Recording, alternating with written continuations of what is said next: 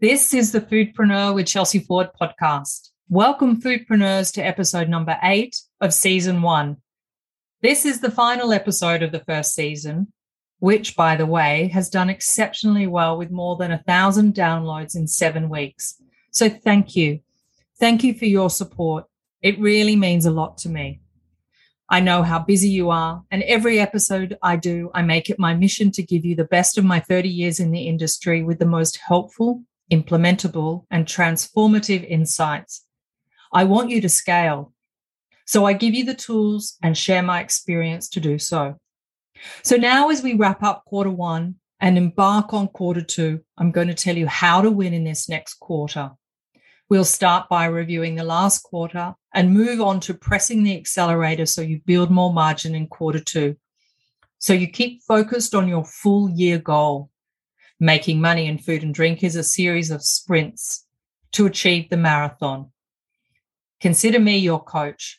No BS, but nurturing methods to help you get the full year goal from where you are today to where you want to end up.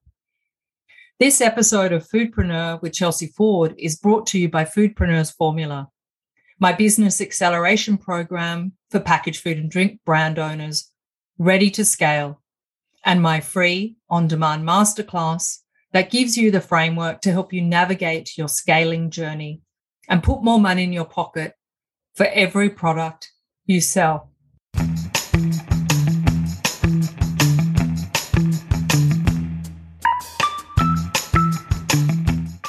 Hi, I'm Chelsea Ford, award-winning food and drink business expert, head coach of the acclaimed program for women, Foodpreneur's Formula, and your host for this, the Foodpreneur podcast. If you're a packaged food and drink business owner, tune in with me each week because I'm going to help you land more accounts, get in more consumer baskets, and help you put more money in your pocket for every product you sell. In each episode, I'm going to tap into my 30 years of experience leading sales, marketing, and finance teams for big and small food and drink brands to give you coaching tips that will help you take your packaged food or drink business to new heights. I know what works, and I know what doesn't.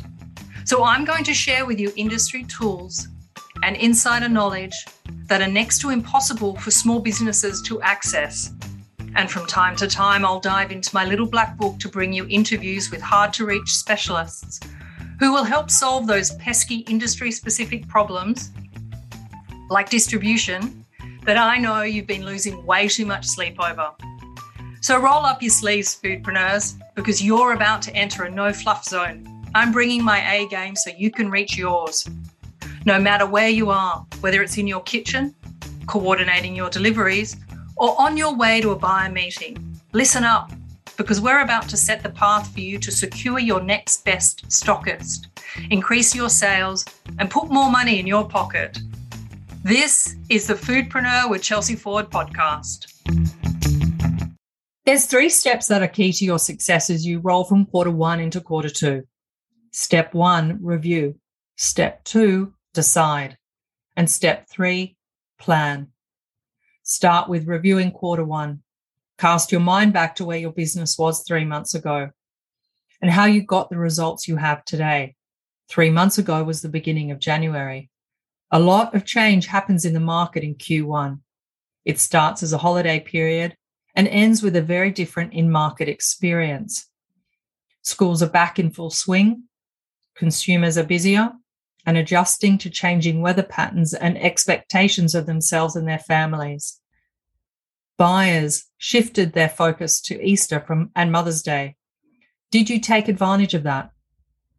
Put time in your diary now to spend an uninterrupted 30 minutes thinking about your product sales and answer the key questions I'm going to give you.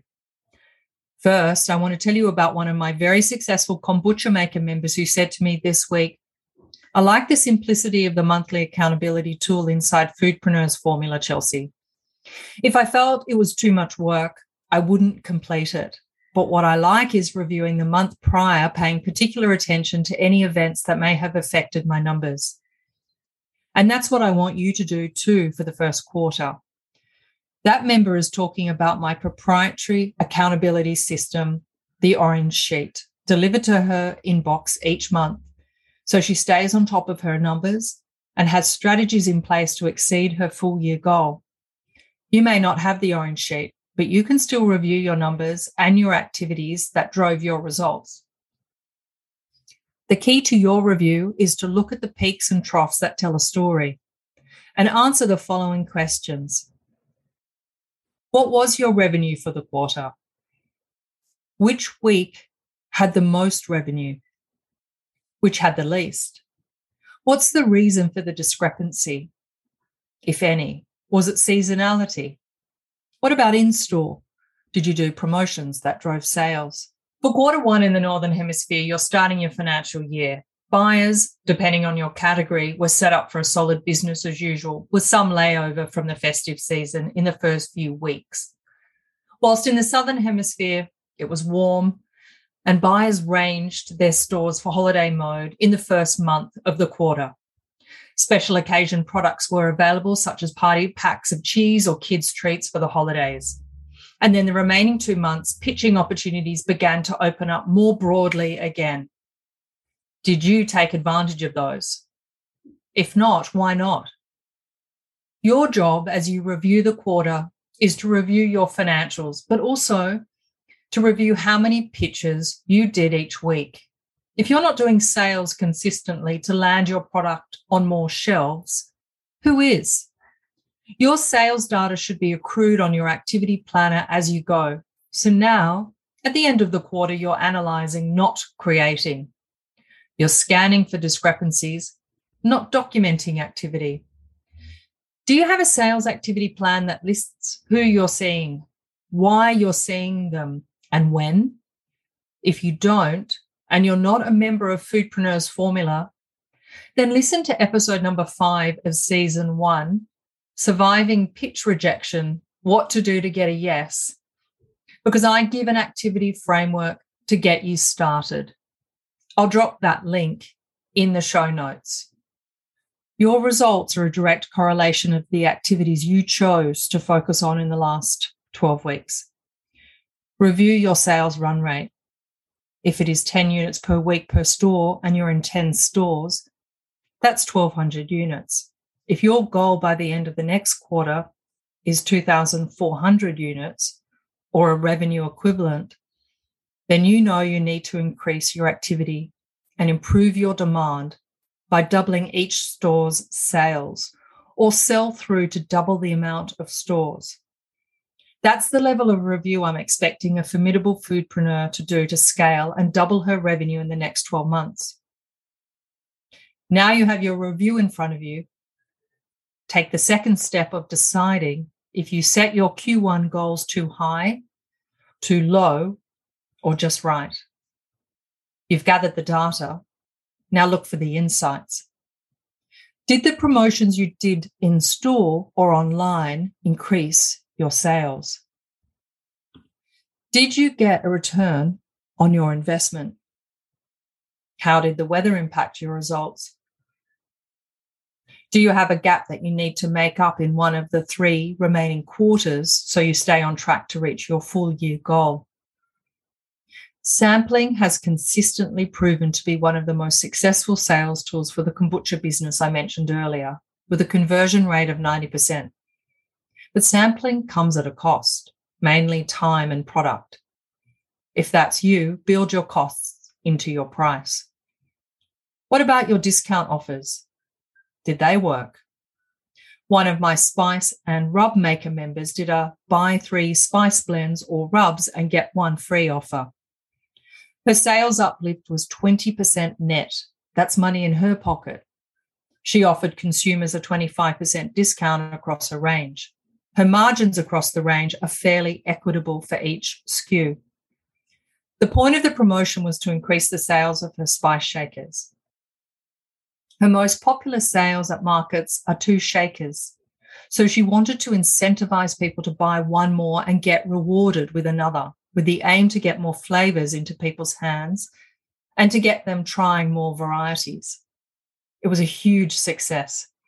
In February, she had 17 2-shaker sales and 3 4-shaker sales. In March, that turned into 7 2 shaker sales, and 22 4 shaker sales. Overall, she increased her sales of spices by 47% and net sales by 20%. That's more money to reinvest in her business, in marketing to consumers, and for funding retailer promotions. This data helped her make decisions for her Q2 activity. How successful were your promotions? Did they lead to more product being purchased? Did your revenue increase? What is your profit? Be aware of your return on investment and effort, because your next step is planning your Q2 activity. History is a good place to start, but it should not be your only source of data. Be selective about where you're placing your focus and your resources.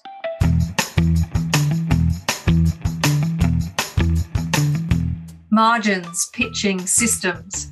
Selling more products and putting more money in your pocket accelerates when you start investing in these 3 things.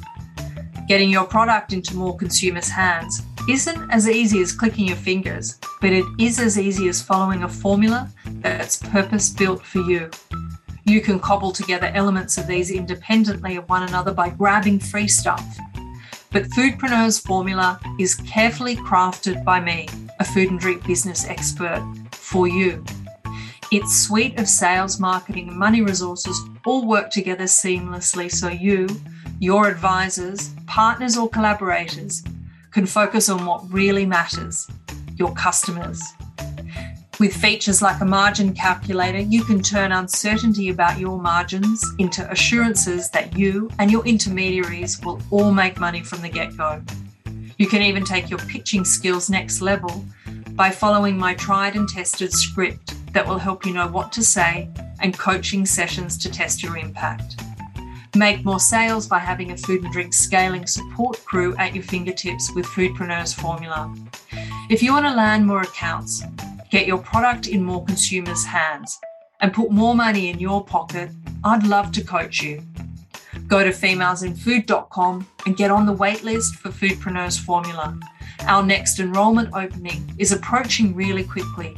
Spots are going to fill up, so put your name on the waitlist at femalesinfood.com.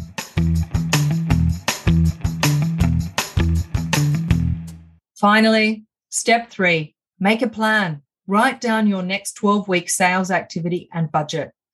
You stepped back to move forward by reviewing and deciding. Now you're moving forward. What do you want to achieve in Q2 in terms of revenue? Know that number and then break that down by the week. If your goal is to have a revenue of $30,000 per quarter in new business, how many pitches do you need to make every week in order to close enough accounts to secure that amount of new opportunities?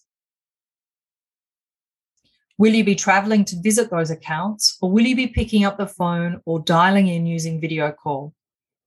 Making decisions like that and planning out the time required will help determine how many pitches you'll get done. I'm asking you to be clear. Remember, the more you pitch, the more wins you'll have. The same can be said for the no's you get, but you've got to be in it to win it. And I'm all about keeping you accountable. Link your product sales to your revenue goal to the activity you undertake. Do not use hope as your strategy. Q2 is April, May, and June. What's the weather like in those months where your consumers are? Are there special occasions you should be taking advantage of? Easter, Mother's Day, something else? I'd expect you to have the promotion plans for special occasions mapped out further in advance than now. But if you don't, choose one, say Mother's Day in May, and work back from that date. If your product is not suited to a special occasion, then what else will you be doing to grab the attention of your buyer and your consumer? Are you in a category that's trending up? You need to know category insights and communicate those to your buyer as it relates to their business. Project your demand for Q2 knowing what Q1 was like, but being aware that your sales may not play out in the same way. If you did your review thoroughly in step 1 and measured your sales activity consistently, your planning now would be easier. If you're not a planner, but you know you need to be, here's some data that may motivate you to get going.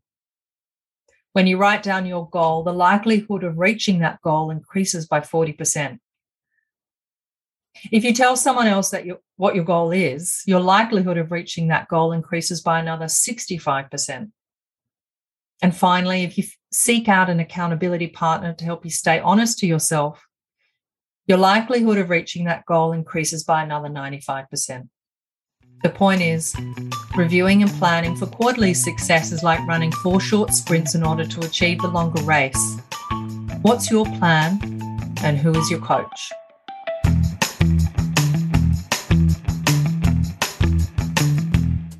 Okay, that's it for today.